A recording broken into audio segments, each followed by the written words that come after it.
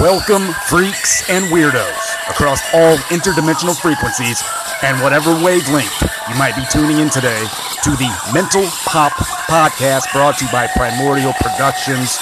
My name is Matt, and I'll be your host today. A big shout out and raise a toast to Nevermind by Nirvana, which celebrated its 30th anniversary this week.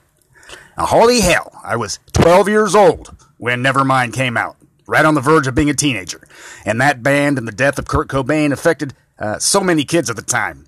And whether you love or hate Nirvana, there's no denying the impact they had on music and a generation, and a legacy that continues well into the 21st century. We had Tool, Faith No More, Nirvana, Pearl Jam, Alice in Chains, Stone Temple Pilots, Soundgarden, Rage Against the Machine, Bjork, Tori Amos, and Portishead, and so many more. Performers and artists at their creative prime. And those of us who were around at the time, we were lucky to have experienced that, especially if we were teenagers. The musical output of the 90s was magnificent. And no, I wouldn't say it was Mozart or Beethoven, but I think it will, like classical music, stand the test of time. Isn't it amazing to think that records have only been around like 100 years, and CDs have only been around like 30 years, and digital streaming has only been around for the past 10 or 15 years? My, oh my, how the time flies, and how it went from phonographs in the 1940s to digital downloads in the 2020s. We went from the birth of photography in the early 1800s to 750 billion selfies in the 21st century. We went from the very first newspaper comic strip of the Yellow Kid in 1895 to over 700 episodes of The Simpsons in 2021.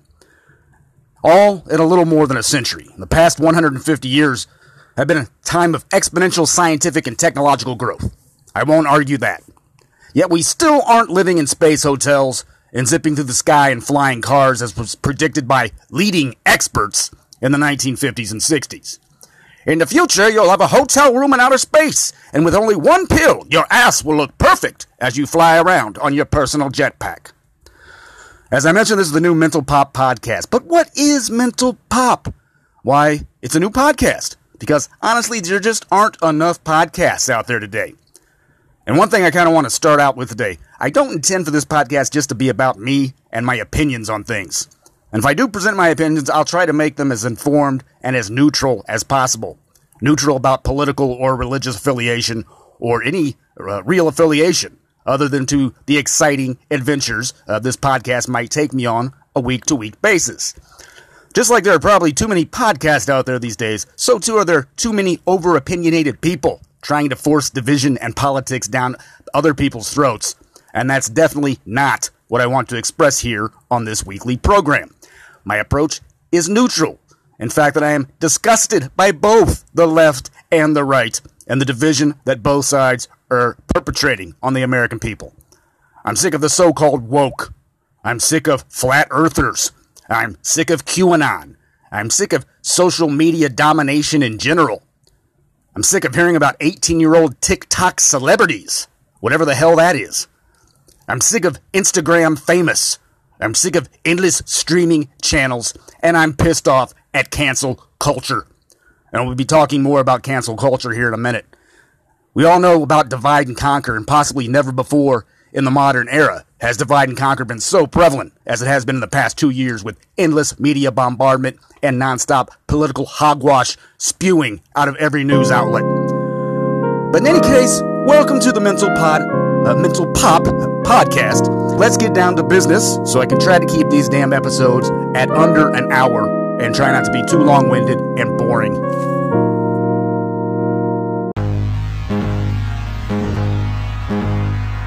Alright, first off, what's been going on the past week? Please allow me to entertain a little 5-minute rant on Joe Biden and his tanking approval rating. And again, I don't say that coming from a rightist point of view, and this isn't a show about politics, because I was definitely not a fan of Trump either, and I couldn't stand hearing about the dude on every media outlet or hearing from Trump nonstop for 5 years. But Joe Biden is already getting scrutinized by mainstream media outlets like MSN, so you know that he's really fumbling right now.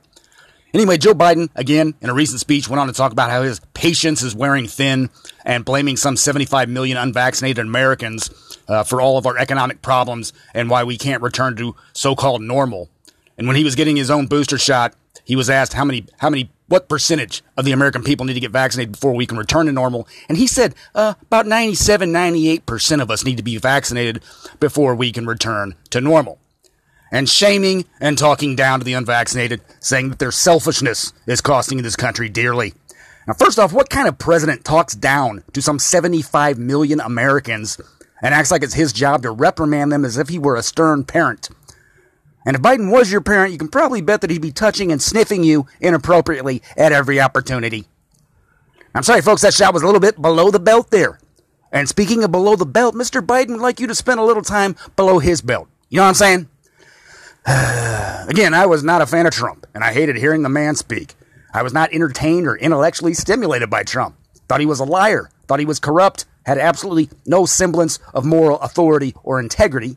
But at least Trump was always directing his ire and complaints against the politicians and news outlets, not necessarily against the American people themselves. And who cares, because both presidents suck as far as I'm concerned. But Biden wants to talk about overwhelmed hospitals and how unvaccinated Americans are costing us dearly. However, what he failed to mention is that hospitalizations and deaths are on the decline right now. And many experts are saying that Delta has peaked in the United States.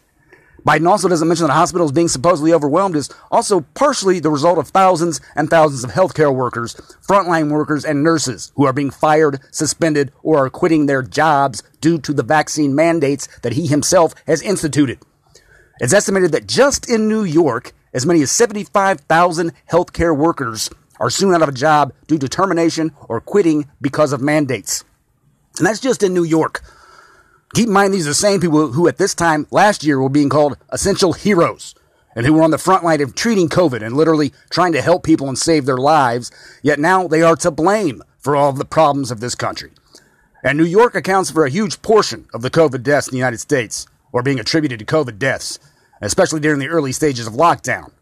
Yet some 16% of healthcare workers in New York are refusing vaccine mandates at the cost of their jobs. And what are they doing? They're sending the National Guard in to replace people in hospitals across America who are quitting or being terminated because of vaccine mandates.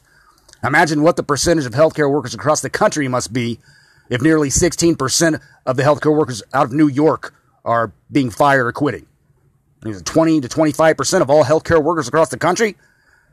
I don't have those exact numbers. That would be interesting to find out. Nor does Biden mention that, according to some statistics, an estimated 12% of African Americans are fully vaccinated. Only 12%. Or at least the rate of African Americans being vaccinated is much lower compared to the rest of the country. Now, black folks have a long history of distrusting the government and distrusting vaccines, as well as mandates and passports and special IDs in order to enter public buildings. So when he's shaming and blaming Americans for the current state of affairs, the majority of those he's ridiculing are actually African Americans. And it'll be all too easy to turn this around and say that Biden is, once again, being racist. If Trump was blaming Americans, knowing that a huge chunk of unvaccinated are African Americans, I'm sure Trump would have been called a racist, and that it was the African Americans' right to choose whether or not to get vaccinated. If you don't vote for me, then you ain't black. And obviously you aren't vaccinated either, apparently. In fact, one of the leaders of the BLM movement in New York, he's standing up to vaccine mandates right now, saying the African-American community should not be forced to take a vaccine or have vaccine passports and ID cards in order to enter businesses. Of course, this BLM leader is also saying vaccine mandates are specifically targeting blacks and minorities, but that's beside the point. In essence, Biden is blaming hundreds of thousands of healthcare workers, teachers, police, firefighters, and a vast majority of the African-American population for the problems in the country and why his approval rating is slipping. And then you'll read comments on some of these news articles by angry and overly opinionated and self-righteous woke folks who demand that people just do your part and get vaccinated because you're putting everybody else at risk. They're directing these comments at the healthcare workers themselves. The healthcare workers are now being blamed by some of these people as being responsible for the spread of COVID. And all of this despite how many tens of thousands of Afghan refugees have recently come into the country with lax vaccination requirements. While just last week, tens of thousands of Haitians tried to flood in at the border, and 12,000 of them are now in America with no vaccine requirements. And I'm not opposed to immigration, and it's far from it, but there should be a due process, just like there is virtually every other country on the planet. But we're telling tax-paying Americans that they must get vaccinated to keep a job, but are allowing tens of thousands of Afghani refugees and Haitians into the country with no mandatory vaccine requirements or even proof of their health records. And I'm not saying immigrants should be forced into a vaccination either, but all this seems pretty sketchy, to say the least. Yes, the utter hypocrisy and complete breakdown of cognitive facilities and overwhelming mental illness taking place right now is astounding. It's no wonder or big surprise that according to a recent study by the National Alliance of Mental Illness, that an estimated 20.6% of U.S. adults and 16.5% of kids ages 6 to 18 are currently experiencing mental health issues. Some 9 million Americans are experiencing mental health issues, along with addiction and substance abuse.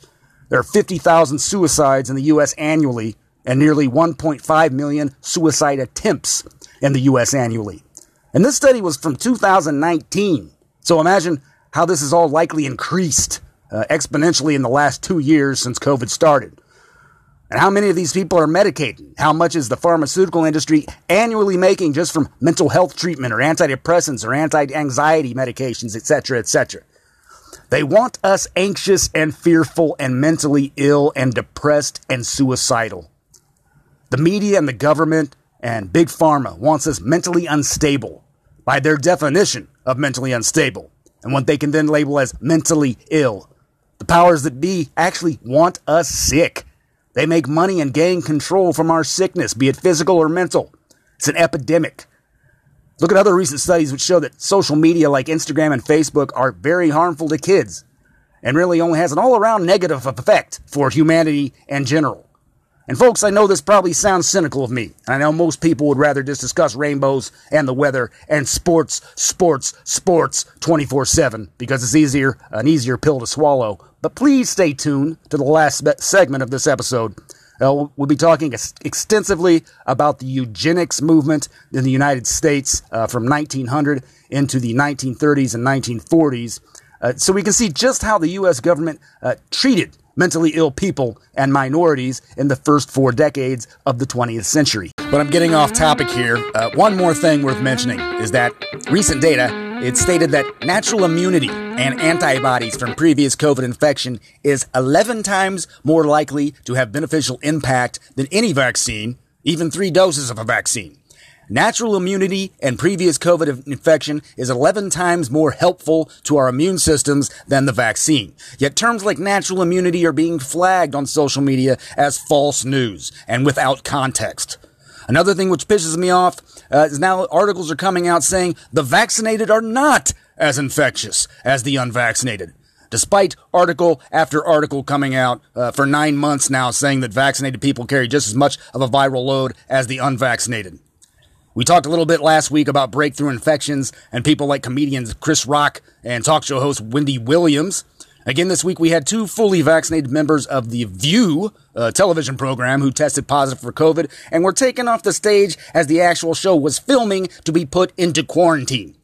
And hopefully those hosts from The View will stay in quarantine indefinitely. But the point is, they are downplaying breakthrough infections and overhyping the vaccine as the solution.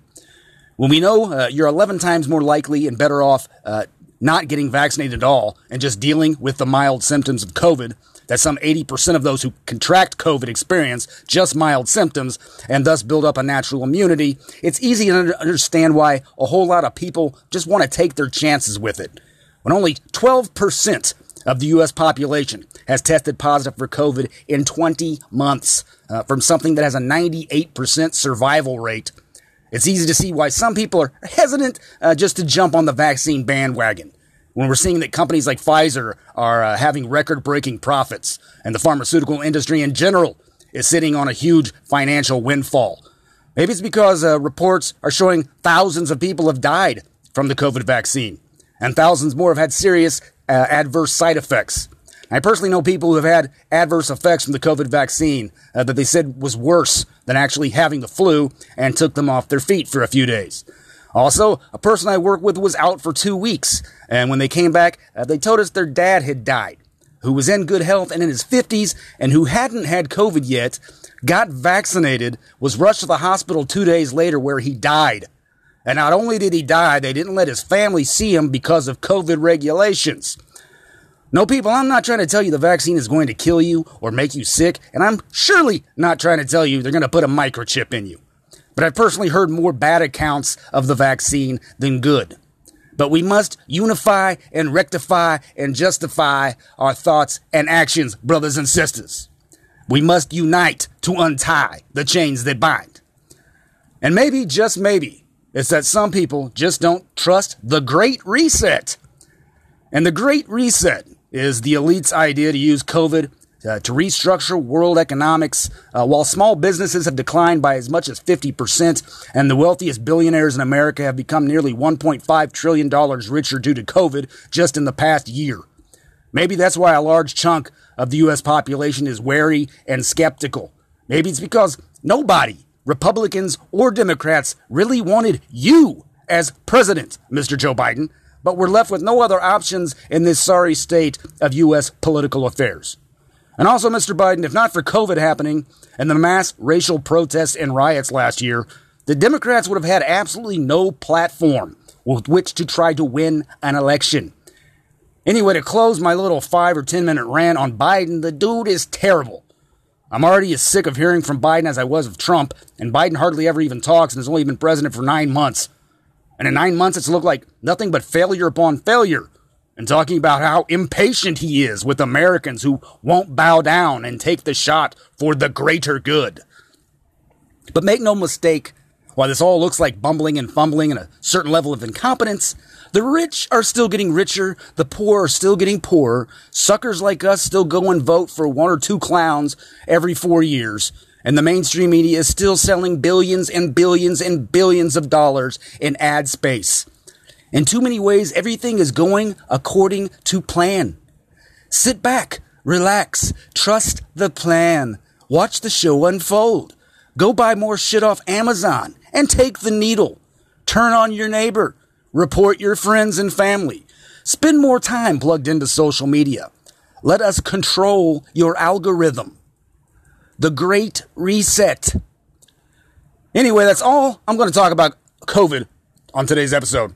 And if you want to hear a ton more information and stats and perspective and facts and figures and my opinions and perceptions on this subject, I recommend you go back a couple episodes and listen to our 2.5-hour presentation on nothing but COVID-19 over the past 2 years.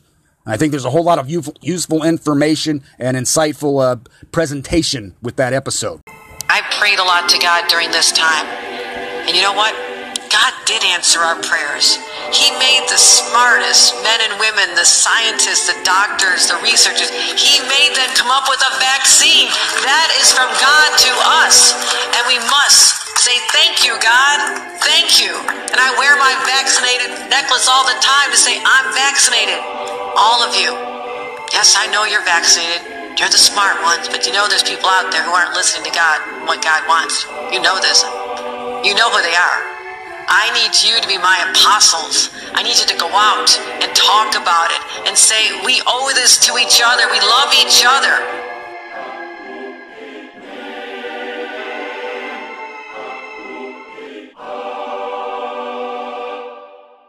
All right, so what else has been going on this past week? What are y'all reading out there? Me? Well, thanks for asking. I'm finishing up the 5-book Frankenstein series from author Dean Koontz.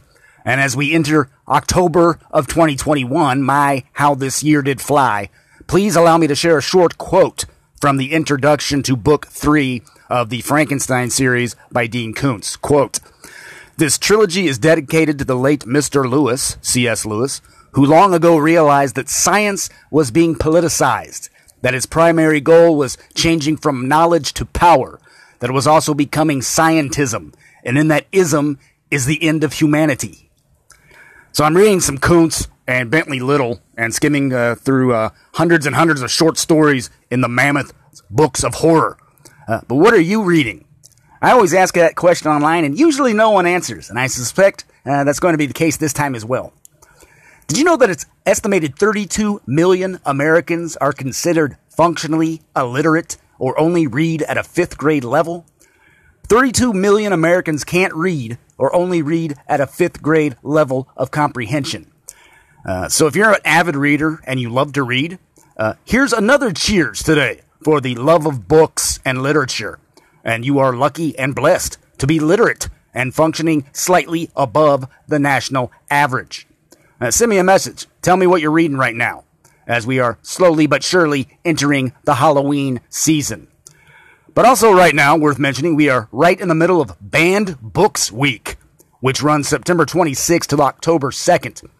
And every year, Banned Books Week shows us that cancel culture has always been around, from those smug and self-righteous ninnies who think that books and literature are going to corrupt America's youth.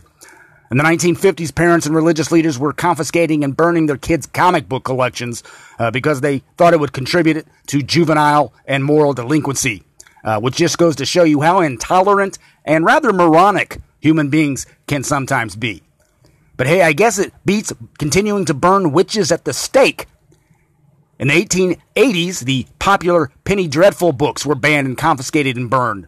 And in the 1700s, there was a movement of so-called graveyard poets who were stated to be contributing to the downfall of society, and their works were banned and confiscated and burned as well. We have times throughout history where different versions of the Bible were banned and confiscated and burned. But again, we are now in Banned Books Week. And what are some of the classic books that have been banned over the years and deemed not fit for mass public consumption by the so-called experts and moral authorities of our society? Why, such great and important works as Catcher in the Rye by J.D. Salinger, The Grapes of Wrath and Mice and Men by John Steinbeck, To Kill a Mockingbird by Harper Lee, The Color Purple by Alice Walker, Ulysses by James Joyce, Lord of the Flies by William Golding, 1984, and Animal Farm, both by George Orwell, Brave New World by Aldous Huxley, Invisible Man by Ralph Ellison, One Flew Over the Cuckoo's Nest by Ken Casey, Slaughterhouse-Five and Cat's Cradle, both by Kurt Vonnegut, A Clockwork Orange by Anthony Burgess, Naked Lunch by William S. Burroughs, and many, many more. And yes, we still have schools and churches and religious types who call to ban books, even in 2021, showing just how ignorant and intolerant humans actually can be, continuing into the 21st century. These so-called moral and ethical authority figures and vocal online campaigns of censorship and hypocrisy. And I mention this obviously because there are some amazing and very cool books on that list, important books such as 1984 and Animal Farm by Orwell, but also to show a parallel between this smug and rather idiotic call to ban books and hold massive book burnings, and how this ties into what we see today as cancel culture, where anything that it seems is mildly offensive, even if offensive by the most vague and foolish standards of offensiveness, draws the ire of thousands of internet trolls who demand that they get their way and have something banned and boycotted just so they feel a sense of power. Jokes and comedians get canceled in this pitiful, PC, politically correct culture of fake moral outrage and smug online superiority complexes. And honestly, when the term PC came into play and political correctness, about 20 years ago or so, that was the beginning of the end of freedom of speech and freedom of thought and expression. You look at so many comedians of the 80s and 90s, hilarious comedians, or hilarious and well-loved comedy movies out of the 70s, 80s, and 90s, there's absolutely no way that a lot of that stuff would fly by today's standards. There would be hundreds or thousands of trolls online demanding these movies be banned and these comedians be taken off the stage. They want to ban, block, boycott, and no longer allow people to tell jokes or make a living. Comedians like George Carlin and Bill Hicks, two of my absolute favorite comedians, and there's no way they would be able to say a lot of the things they were saying in the 1990s. We're seeing an exponential and rapid growth of cancel culture, now going after history itself, demanding we take down monuments and rewrite history books, etc., etc. And this might sound conspiratorial of me, but I fully think that being politically correct only serves the purposes of politicians, and that cancel culture will ultimately, in the next several decades, only go to erase the facts of slavery ever even happening. I think cancel culture will continue to chip away and erode history to the level that within the next 25 to 50 years, the subject of slavery won't even be a topic, as the majority won't even know it existed. I've seen this happen in my own lifetime, As a kid growing up, it was pretty much a widely accepted fact that tens of thousands of slaves were used to build the pyramids. Then about 15 years ago or so, the consensus shifted to, no, it wasn't slaves, but very well-paid craftsmen and architects and indentured servants. There were no slaves in Egypt. And this is despite the fact that one of the huge focal points of the Bible is about the exodus of slaves out of Egypt, and we know there was slavery in Egypt. But I want to get off the topic and get on to the topic of the Bible, the Exodus, because that's a whole different subject. And there are a whole lot of theories and facts about that I'll probably delve into sometime in another episode. But my point being, 9 times out of 10, cancel culture and book banning and political correctness is nothing but a huge load of bullshit and a tool of the coward and the ignorant scoundrel. You don't like the subject matter of a book? Don't read it. You don't get to tell other people what they are allowed to read or what comedians or jokes they are allowed to find funny. And to attempt to do so is in itself a form of fascism. And again, not to get political, but it seems that it's usually those who are left-leaning in their political ideology who want to pretend they are fighting fascism when they themselves are the most brown shirt fascist of all. And seriously, I mean, I know sometimes it can be damning, but can we stop going back to people's tweets from 12 years ago as an attempt to destroy their careers over a decade later after their comments were made? People do change, and people do grow. And sometimes people are just drunk at 3 a.m. and say some crazy stuff that, yeah, they probably regret later, but it shouldn't be used as a reason to try and destroy their careers 10 years after the fact because they made a lewd or disturbing comment on Twitter. Modern society is just kind of pitiful and pathetic, isn't it? And I'm not trying to be judgmental of civilization or of myself, but it's sometimes easy to understand why some people might see humanity as a virus or a plague of locusts. Do our accomplishments outweigh our sins as a human culture? And what is culture but a growth of bacteria?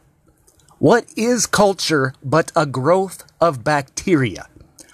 It's sad to see that the height of our evolution right now is so many ill-informed and over-opinionated ninnies whose only accomplishments are boycotting and banning other people and demanding mandates on other people. I'm going to close by saying this: banning books, burning books, cancel culture, and political correctness is not so very far removed from things like the Inquisitions and burning of witches, where huge crowds of common people would gather around just to watch someone get tortured and burned alive or beheaded in the middle of the public square. Some historians say, in fact, the Inquisitions were at least halfway fueled by common and everyday and probably poor people who had little entertainment besides watching someone get tortured and burned alive or beheaded in the middle of the public square. Their only other entertainment was church, if that tells you how bored they were.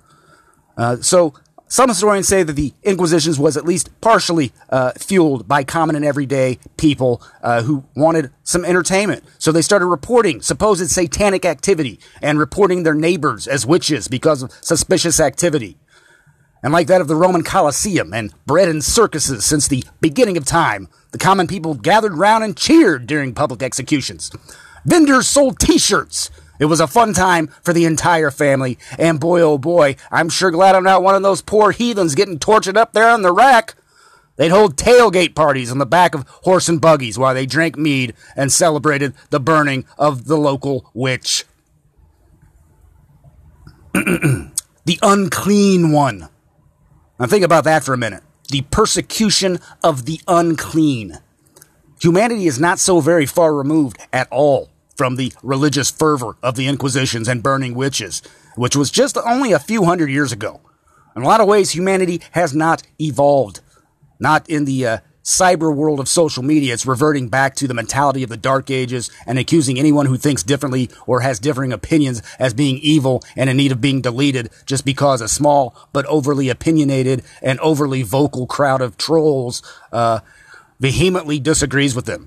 And please keep in mind, I'm going to keep the running theme here as the final portion of today's broadcast. Again, we'll be detailing some of the practices of the American-made eugenics movement circa 1900 to 1930, which forcibly castrated or sterilized over 60,000 people in this country. Not so very long ago. Always look on the bright side of life. Always always look on the light side of life. If life seems jolly rotten, there's something you forgot, and that's to laugh and smile and dance and sing. When you're feeling in the dumps, don't be silly chumps, just purse your lips and whistle, that's the thing. And always look on the bright side of life. Come on. Always look on the right side of life.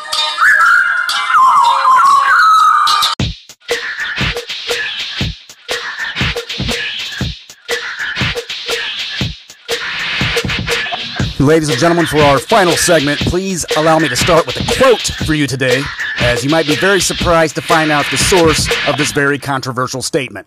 Quote, "Someday we will realize that the prime duty, the inescapable duty of the good citizens of the right type, is to leave his or her blood behind him in the world, and that we have no business to permit the perpetuation of citizens of the wrong type. The great problem of civilization is to secure a relative increase of the valuable as compared with the less valuable or noxious elements in the population. The problem cannot be met unless we give full consideration to the immense influence of heredity. I wish very much that the wrong people could be prevented entirely from breeding. And when the evil nature of these people is sufficiently flagrant, this should be done. Criminals should be sterilized and feeble-minded persons forbidden to leave offspring behind them. The emphasis should be laid on getting desirable people to breed." Now, this quote could have come from the lips of countless political figures during party rallies and meetings throughout Nazi Germany during the 1930s, but it wasn't. The quote I just stated came from none other than the 26th President of the United States, Theodore Roosevelt, and it represented the so-called enlightened view of millions of Americans caught up in the ideological movement that has been virtually written out of the American history books, and that is in the eugenics movement. Between 1900 to 1930, and even later, the idea of eugenics or selective breeding captured the attention of America's leading reformers, academics, professionals, scientists, and political leaders. And folks, before we proceed, I want to take a moment to say something here to those who are now continually regurgitating the mantra of trust the science and follow the science. Less than 100 years ago in the United States, eugenics and all the things I'm about to relate to you today, that was the accepted science. Forced sterilizations and castrations and encouraging only what was considered the best of the best to breed.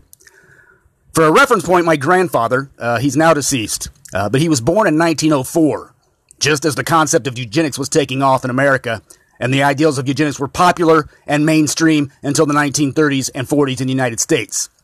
So it was only a couple generations ago that eugenics was considered, science, mainstream science, fashion, the vogue fashion of science of the day. Not too long ago. But let's proceed. By the turn of the century until the Great Depression, eugenics was embraced by the creme de la creme of the progressive forces as a cure-all for the economic inequities and social ills that were threatening the fabric of American life. It took hold at a time when reformers were becoming increasingly disheartened by the seeming inability to deal effectively with the escalating problems of crime, poverty, and social unrest.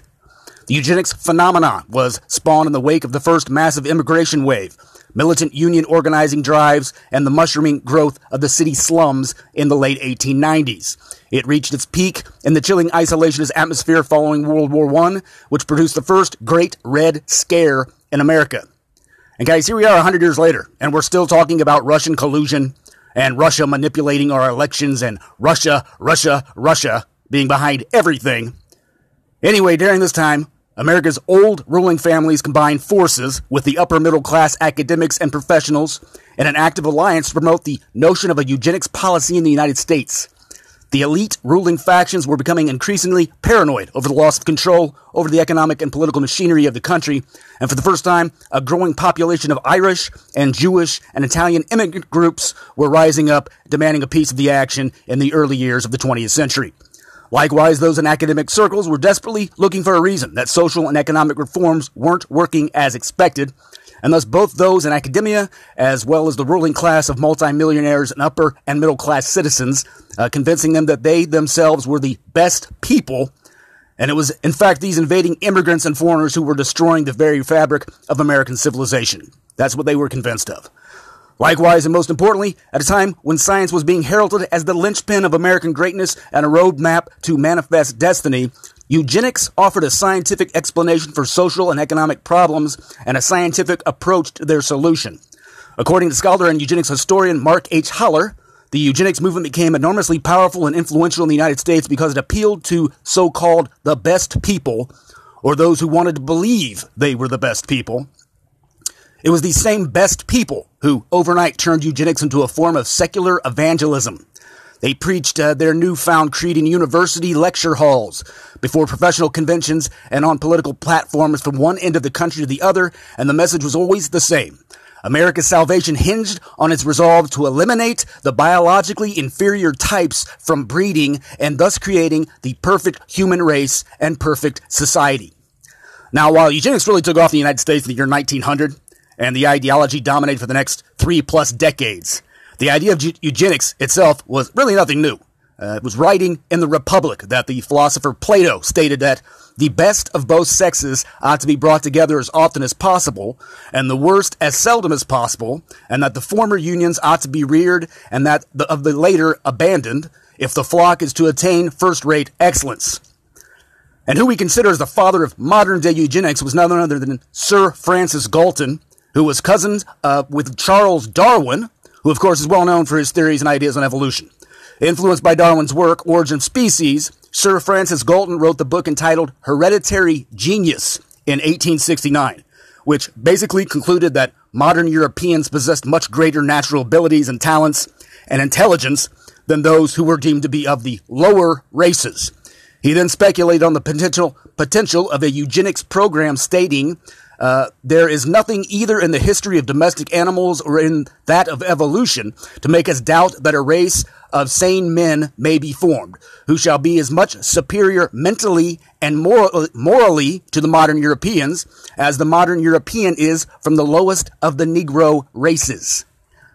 Galton announced his hopes for humanity's future by asserting that, quote, just as it is easy to obtain by careful selection a permanent breed of dogs or horses gifted with peculiar powers, so too would it be quite practical to produce a highly gifted race of men by similar means. And let me say something here, folks. I am absolutely not a promoter or a proponent of eugenics. But that being said, eugenics has been with us in some form or fashion for hundreds and thousands of years. From breeding plants and animals, crossbreeding plants and animals, to creating new species, to new domestic breeds of cats and dogs, etc., etc. And most humans think that it's perfectly fine, and that's considered progress. Yet, when we put those same ideals and applications towards human beings, it becomes a very taboo issue. My point is, for much of as humanity has crossbred plants and animals for the past several hundred to several thousand years, is it any wonder, or should it be surprising, that these same ideals eventually turned themselves towards humanity itself? And hell, it's a little off topic here, and not something we're going to get into today's episode, but maybe in a future episode, but it's in the same notion of eugenics where many scholars and historians believe the original myths out of Sumeria and Mesopotamia originate some 6,000 years ago, with breeding new races of humans, which were to be ruled over and used as slave labor. But again, I'm not touching the subject of the Anunnaki or Sumerian creation myths today, but just to state that the concepts of eugenics and selective breeding have been around for as long as human civilization. But to bring us back into the 19th and 20th century, utopian socialist by the name of John Humphrey Noyes was highly inspired by the works of Francis Galton and stated, quote, every racehorse, every straight-backed bull, every premium pig tells us what we can do and what we must do for humanity. Taking a cue from the book Hereditary Genius by Francis Galton, and published in 1869, it was in the same year that John Humphrey Noyes created his own experiment where 53 women and 38 men signed a pledge to participate in an experiment to breed healthy perfectionists by matching those most advanced in health and so-called perfection. So the first modern experiments of eugenics was taking place in the 1860s, before finally spreading like wildfire across the United States starting in the year 1900. And another interesting idea from Galton's concept of eugenics, and one that was later adopted by American eugenicist reformers in their campaign to purify the racial stock of the nation, was charity. Charity, said Galton, should, quote, help the strong rather than the weak, and the man of tomorrow rather than the man of today. Let knowledge and foresight control the blind emotions and impetuous instincts. Galton also stated that he regrets that there exists a sentiment, for the most part unreasonable, against the gradual extinction of an inferior race. Talking about genocide there.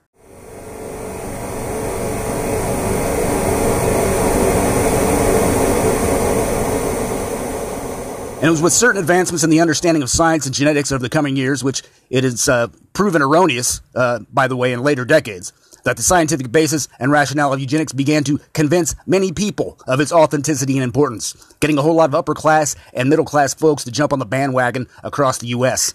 In the early years of the 1900s, America's leading scientists and geneticists were largely responsible for spearheading the notion of eugenics. The reason for this being in their own speeches and in their own writings. They were sounding an alarm for what they considered to be the decline in the hereditary quality of the American people. Scientists became active in leadership roles in the eugenics cause in the hope that they could reverse that trend. With almost religious vengeance, these scientists jumped right up the center state of American politics and demonstrated for all their crusading fervor was at least on par with their scientific accomplishments. Some statements from the time include this by Michael F. Geyer of the University of Wisconsin, who proclaimed that all available data indicates that, in fact, our civilization, the future of our civilization stands on the fate of heredity. While the famed geneticist Edward G. Conklin stated, quote, although our human stock includes some of the most intelligent, moral, and progressive people in the world, it includes a disproportionately large number of the worst types. Not to be outdone, Professor H.S. Jennings of Johns Hopkins University informed the American public that the troubles of the world and the remedy of these troubles lie fundamentally in the diverse constitutions of human beings. Laws, customs, education, materials surrounding are the creations of men and reflect their fundamental nature. To attempt to correct these things is merely to treat specific symptoms. To go to the root of the troubles, a better breed of men must be produced, one that shall not contain the inferior types. When a matter breed has taken over the business world, laws, customs, education, material conditions will take care of themselves. And guys, yes, I know this was 100 years ago, which really wasn't that long ago. But I want to state here that the last quote comes from Johns Hopkins University, which today is one of the leading experts on COVID-19 and funded with tens of millions of dollars by Bill Gates. And I'll talk a little bit more about Bill Gates later on in this segment, but I just wanted to make a comment on that. Then, in 1906, the American Breeders Association is set up as the first functioning committee on eugenics. Its main agenda was to investigate and report on hereditary in the human race as the emphasis, the value of superior blood, and the menace to society of inferior blood. One of the members of the American Breeders Association, Mr. Charles Davenport, would go on to set up the official eugenics record office in Cold Springs Harbor, New York. By 1910, eugenics societies had sprung up in cities all across the country. Among the most influential were the Galton Society of New York and Eugenics Education Society of Chicago, St. Louis, Minnesota, Utah, San Francisco, and Michigan. In 1913, the Eugenics Association began, and in 1922, the Eugenics Committee of the United States, later the American Eugenics Society, was formed.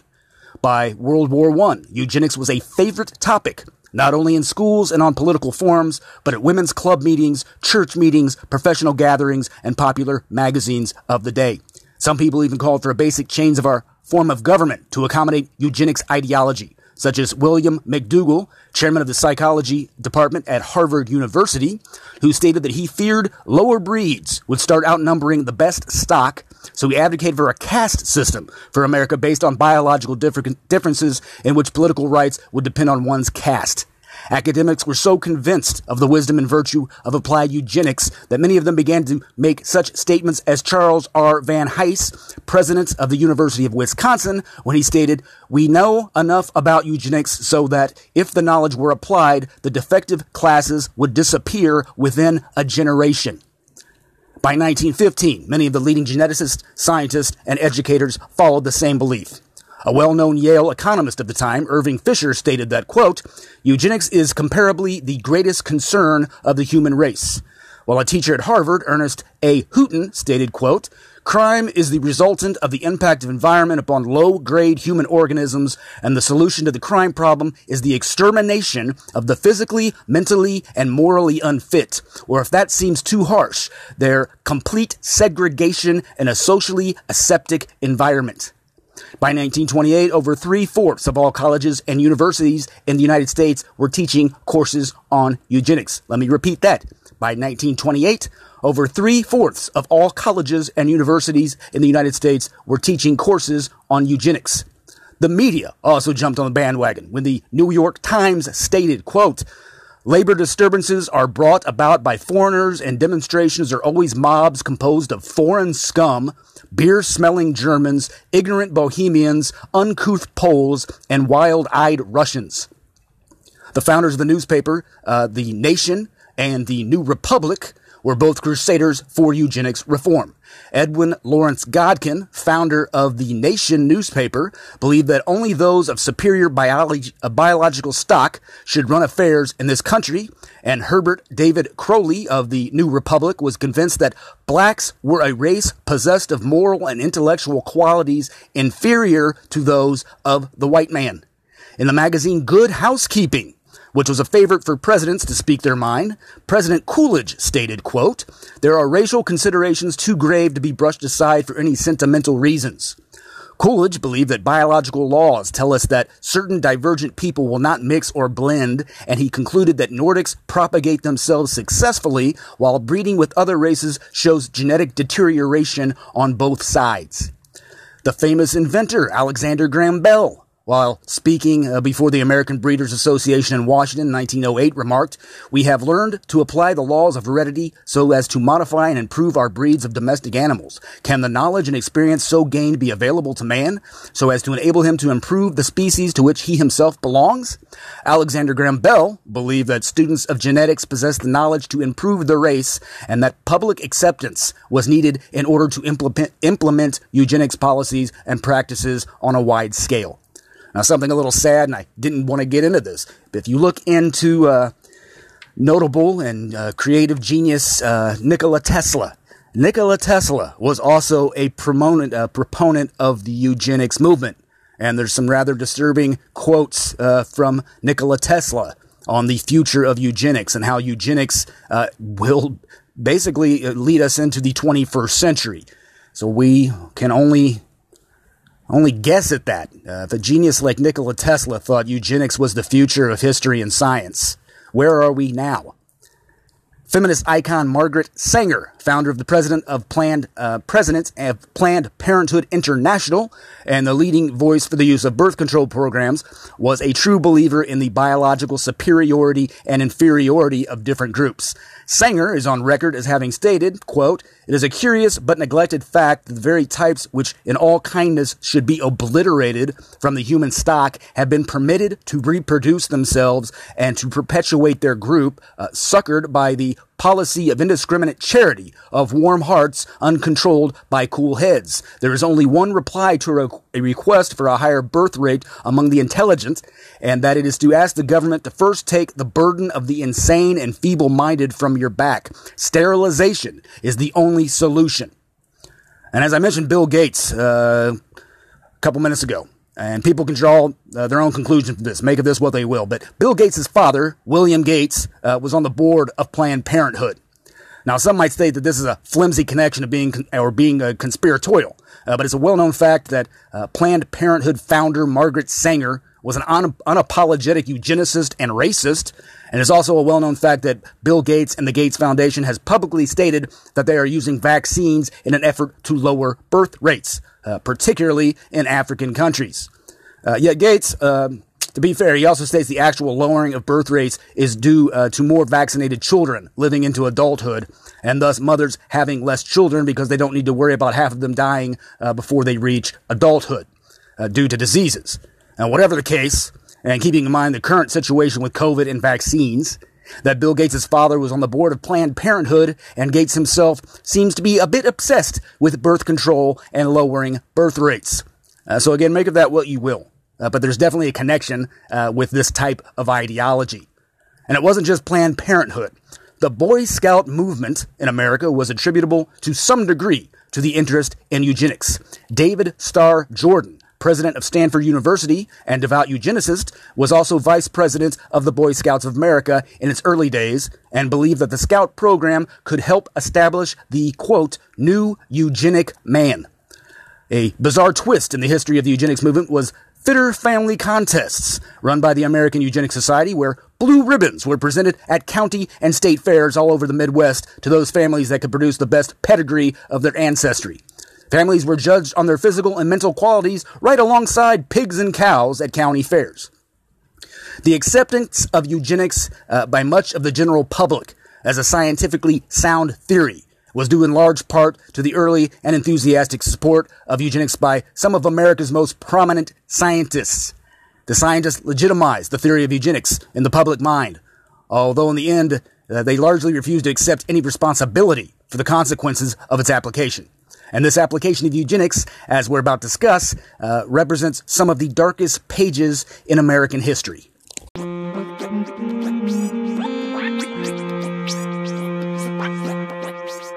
Now, folks, to take a short breather here, and I apologize, this episode's definitely going to run over an hour, but I feel that this is an important topic and relevant to what's going on right now in 2021.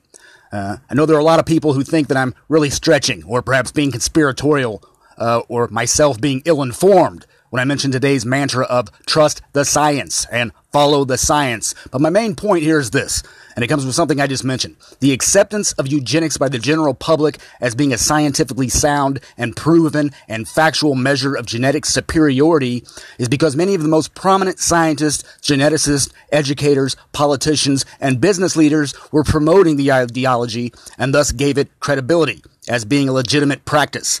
I'm not defending those average people who were lulled into the belief that they were of so-called superior stock and pure blood, etc., etc. I'm not defending the choices and beliefs that millions of Americans held during this period.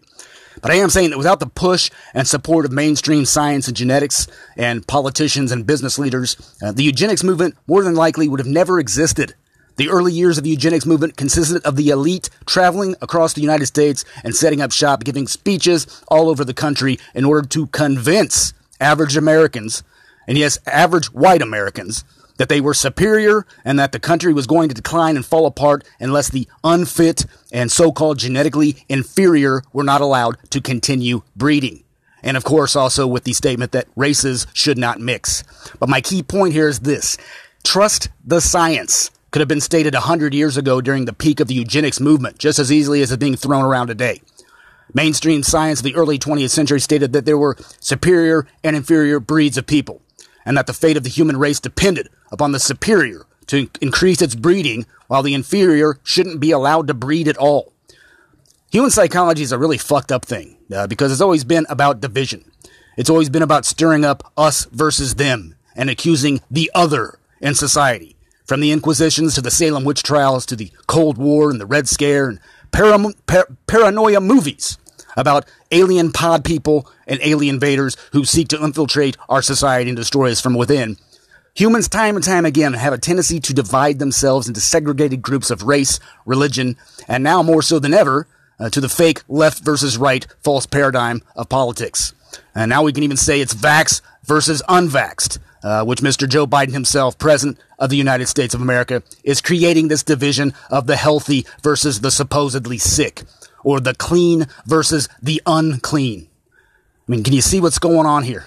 We have basically come down to dividing Americans with clean versus unclean, and I think President Biden is disgusting for attempting to do such a thing or to put it in those kinds of terms. Joe Biden, who by some interpretations recently threatened the American people with nuclear war if they stood up against the government.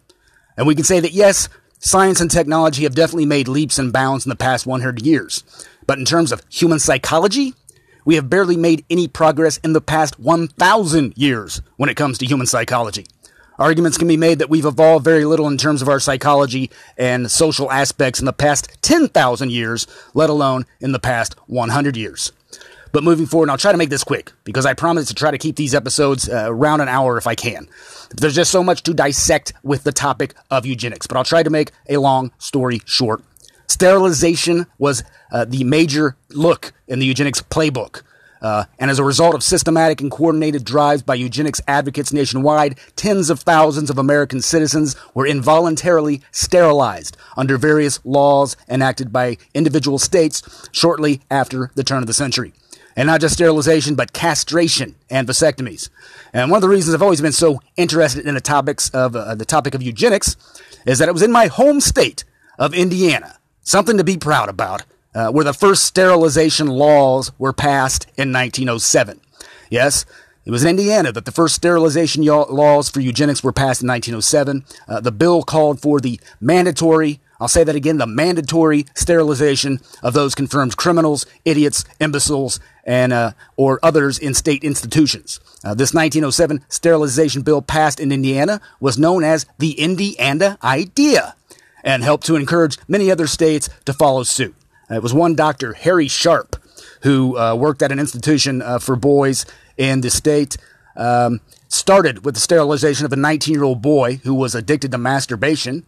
And by the end of the year, where are we at? By the end of the year, he had sterilized 75 more kids.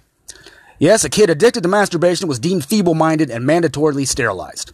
Among other people who were sterilized were epileptics and those who suffered from seizures. Sterilization became the easiest and most logical solution to stop those perceived as having inferior genetic stock from breeding. And let's take a little closer look at what inferior stock really entailed. One of the most utilized and adapted methods of recognizing this was from a very early form of facial recognition, which came with the 1876 book entitled The Criminal Man, published by famed criminal anthropologist Cesar Lombroso. Lombroso argued in his study that potential criminals, which to him included murderers, prostitutes, thieves, and rapists, all tended to have primitive brains, long arms, a hairy body, large incisor teeth, angular skulls, flattened or hooked noses, and that, like the savage, the criminal is often tattooed. Lombroso believed that criminals were born, not made, and believed it was possible to composite profiles of those people most likely to commit crimes based on facial features and other genetic traits. Small, restless eyes, thick eyebrows, crooked noses, thin beards, narrow and receding foreheads. And ironically, Hollywood used many of the traits that were presented in the book The Criminal Man when casting specific roles and specific types of criminals in their films. But it was in this vague and general overview of the criminal type and the supposed types of traits of criminals, or certain ethnic traits, which constituted a good portion of judgment on whether a person was insane, had committed a crime, or would even likely commit a crime in the future, or that they were of an inferior type of human being. And 100 years later, we're still seeing these types of ideas come to the forefront with facial recognition technology that is being created to supposedly stop criminals before they commit a crime based on their facial features or appearances. Anyway, between 1907 to 1917, two new propaganda techniques were introduced by eugenics advocates, both of which greatly increased broader use of sterilization procedures. One was the emphasis on tracing your family tree, and the other came in intelligence tests, both of which were primarily focused on showing that people among the institutionalized came from an inferior family tree with many broken and gnarled branches, and who were also unable to pass standard intelligence tests and aptitude tests based on normalized test structures. Both of these tactics were used to gain more traction for mass sterilizations of perceived imbeciles and the mentally ill. One bill passed in Missouri called for the sterilization of those convicted of murder, rape, highway robbery, chicken stealing, bombing, or theft of automobiles. Yes, even the damn chicken stealers weren't safe for mandatory sterilizations under new laws being passed far and wide across the United States of America. It wasn't until 1927 that the constitutionality of these laws came to the Supreme Court, where they ruled in the case of in Virginia that sterilization fell within the police powers of the state. The Supreme Court ruled that in Virginia, sterilization fell within the police powers of the state.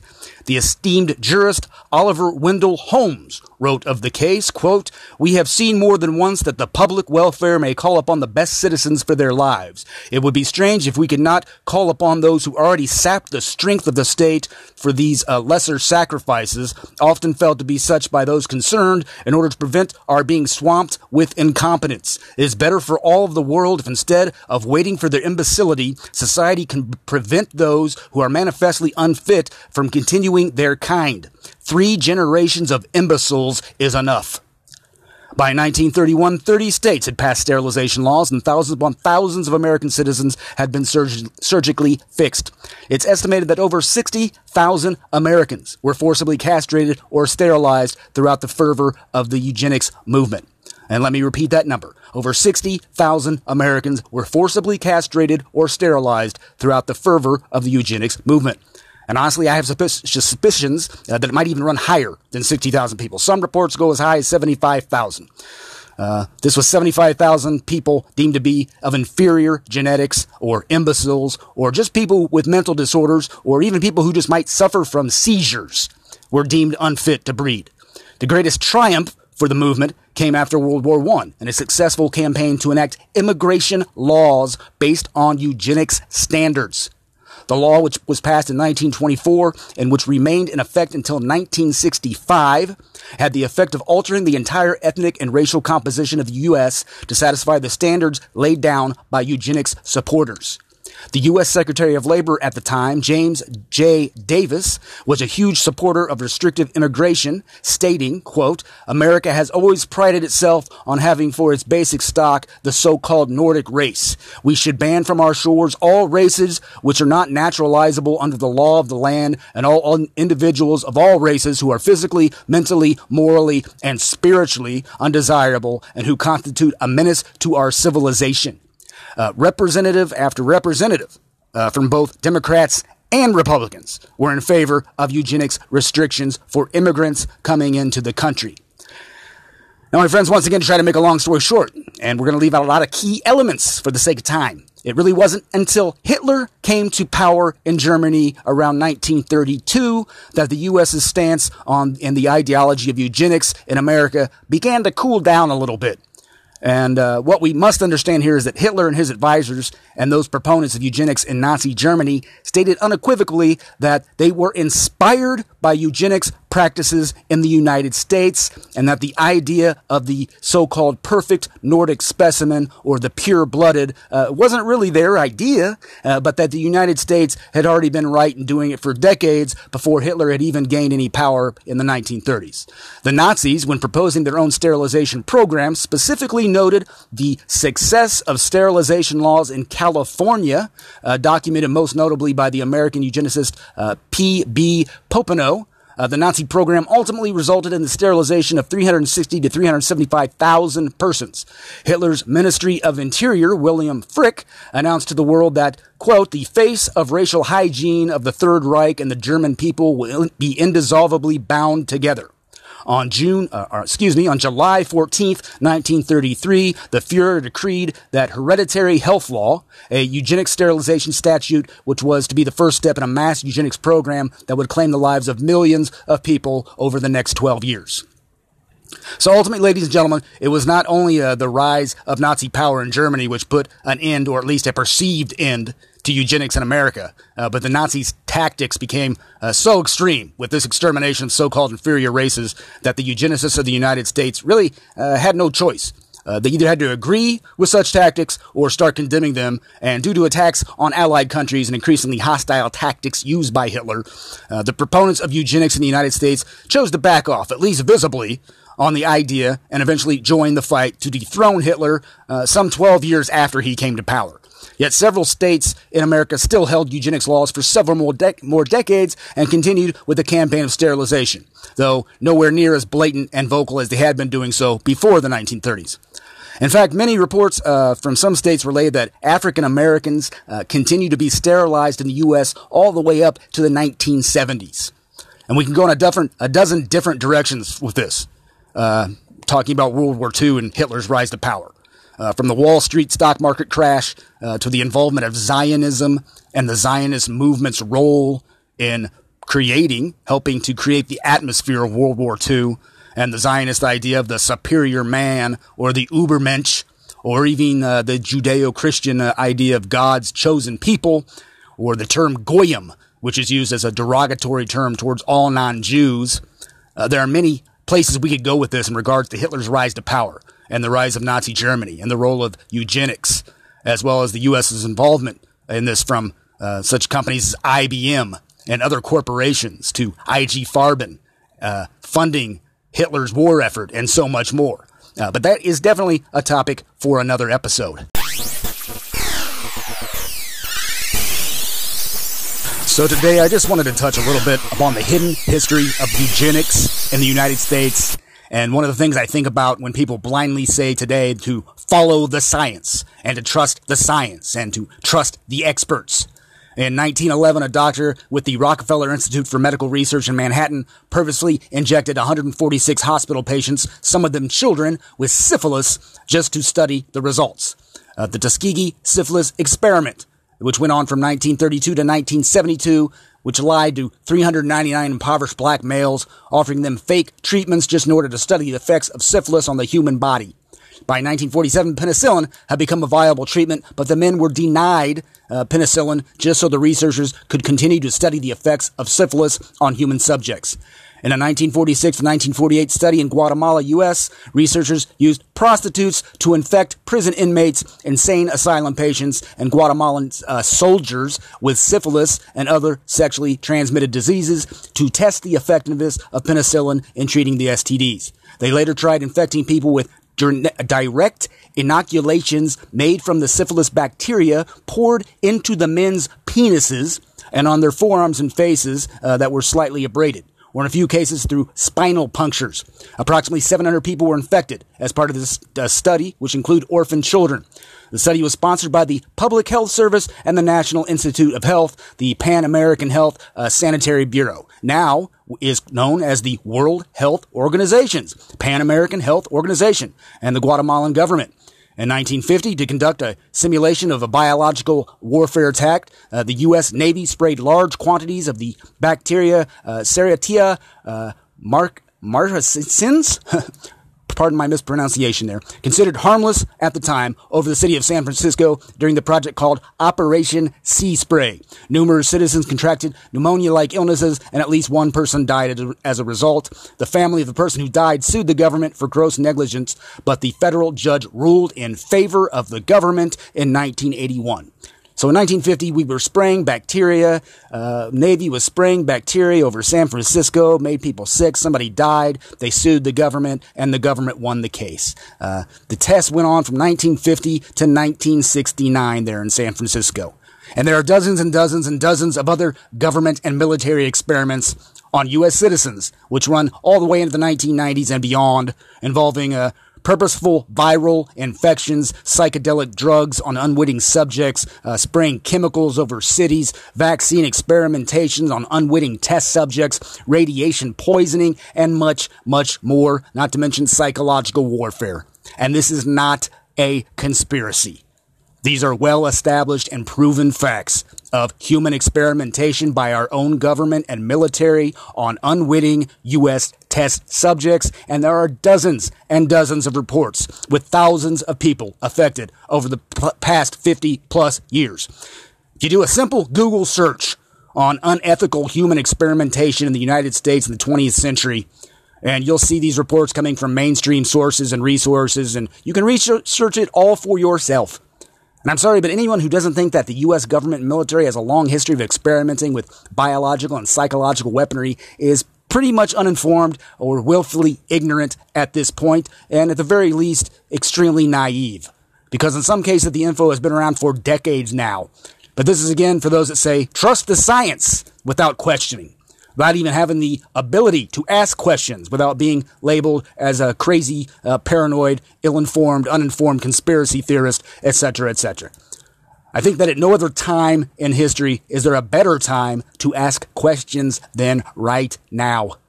We are at a very crucial point in human history. And while we do need to unite, we need to question where we are uniting our forces and energies and intelligence and our souls. We should never conform to bullshit and mediocrity even if that's what the majority says and is the politically correct way to do things. And speaking of resources and fact-checking and researching, most of what I relayed today in this segment involving American-made eugenics comes from my favorite book on the subject, and that is Who Should Play God by Ted Howard and Jeremy Rifkin from 1977. And if you want sources for any of the quotes I used today, any of the other information, the stats and figures, or just to dig deeper into the subject of eugenics in the United States, I highly recommend this book, Who Should Play God? It's a well-researched and sourced expose not only on eugenics, but topics of designer babies, genetic manipulation, transhumanism, and many other related topics of relevance and interest. And I have to ask, with all honesty, what are your thoughts on eugenics? Do you think the ideology is evil, or do you think that in a more morally perfect society, eugenics could be used for truly positive and beneficial purposes? It's a shame that science always seems to go to the dark side when it could cure cancer and birth defects and diseases, but instead seems to itself only become a virus and a disease. So what are your thoughts not only on eugenics, but transhumanism in general, and the usage of science and technology to create a new breed of human? Do you think politics in America is still on both sides promoting certain eugenics ideals? And a little off topic, but if you're a Star Trek fan, want to take a deeper look at eugenics in the Star Trek universe, you can check out 3 great books in the Eugenics Wars trilogy by author Greg Cox. Of course, it's a fictional account, as it discusses in some detail the role of eugenics in the birth of the Star Trek universe. And just to be noted, in Star Trek lore, the eugenics wars of the late 20th century, and it is equated to World War III, and over 30 million people die in the eugenics wars in the Star Trek universe. Anyway, shoot me a line, send me a note, leave me a comment, send me an email, say hello, and let me know your thoughts on this subject and anything we talked about today. Send me a voice message or a clip, and I'll post it on a future episode. Likewise, if you'd like to come on as a guest or even host your own segment on this podcast, or if you'd like your music featured here, send me a message. Or if you'd like to write an article for the new zine that's coming out, or the websites, or have any artwork you'd like featured, I would love to hear from you on that as well. I know there are a million podcasts and zines and websites out there, but I'm aiming for something a little different, and I hope some of you listening might get on board with that idea. So, dear weirdos and voyagers, interdimensional realms, I hope this episode didn't run too long. I know it's over an hour, either way, but I appreciate it if you made it this far.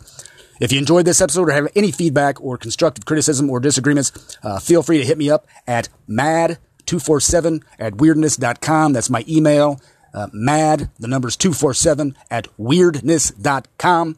Likewise, you can now find this podcast at www.podpage.com /mental-pop. That's podpage.com/mental-pop, which I think might very well be the easiest way to listen right now. Mental Pop is also on Spotify, if that helps, as well as Google Podcasts. And if you like this podcast, please share with your friends, your family, any and all people who you think might appreciate it. Or you can also say hello at conspiraporn.com. Or if you really want to support these endeavors, you can check out my original artwork and purchase some of it at www.geneticmemory.online. And why not stop by and make a comment or give a like over at MentalPop31 on Facebook or our private Conspiracult group while you're at it. I give you a hint as to what the next episode is going to be about, but I just really don't know. All I know is that I'm taking a little vacation with a friend this coming week. We're going to go to Louisville. We're hitting up a jack-o'-lantern festival with 5,000 carved pumpkins. So I'm looking forward to that. And I hope all of you out there have some fun and interesting fall plans as well. And that goes for the vaccinated and the unvaccinated alike. Get out there and as always be safe. But live your life, and don't let politicians dictate how you live your lives, how you think, or how you see your neighbors or fellow human beings. Until next time, which will probably be in 2 weeks, thanks again for listening today, and peace profound.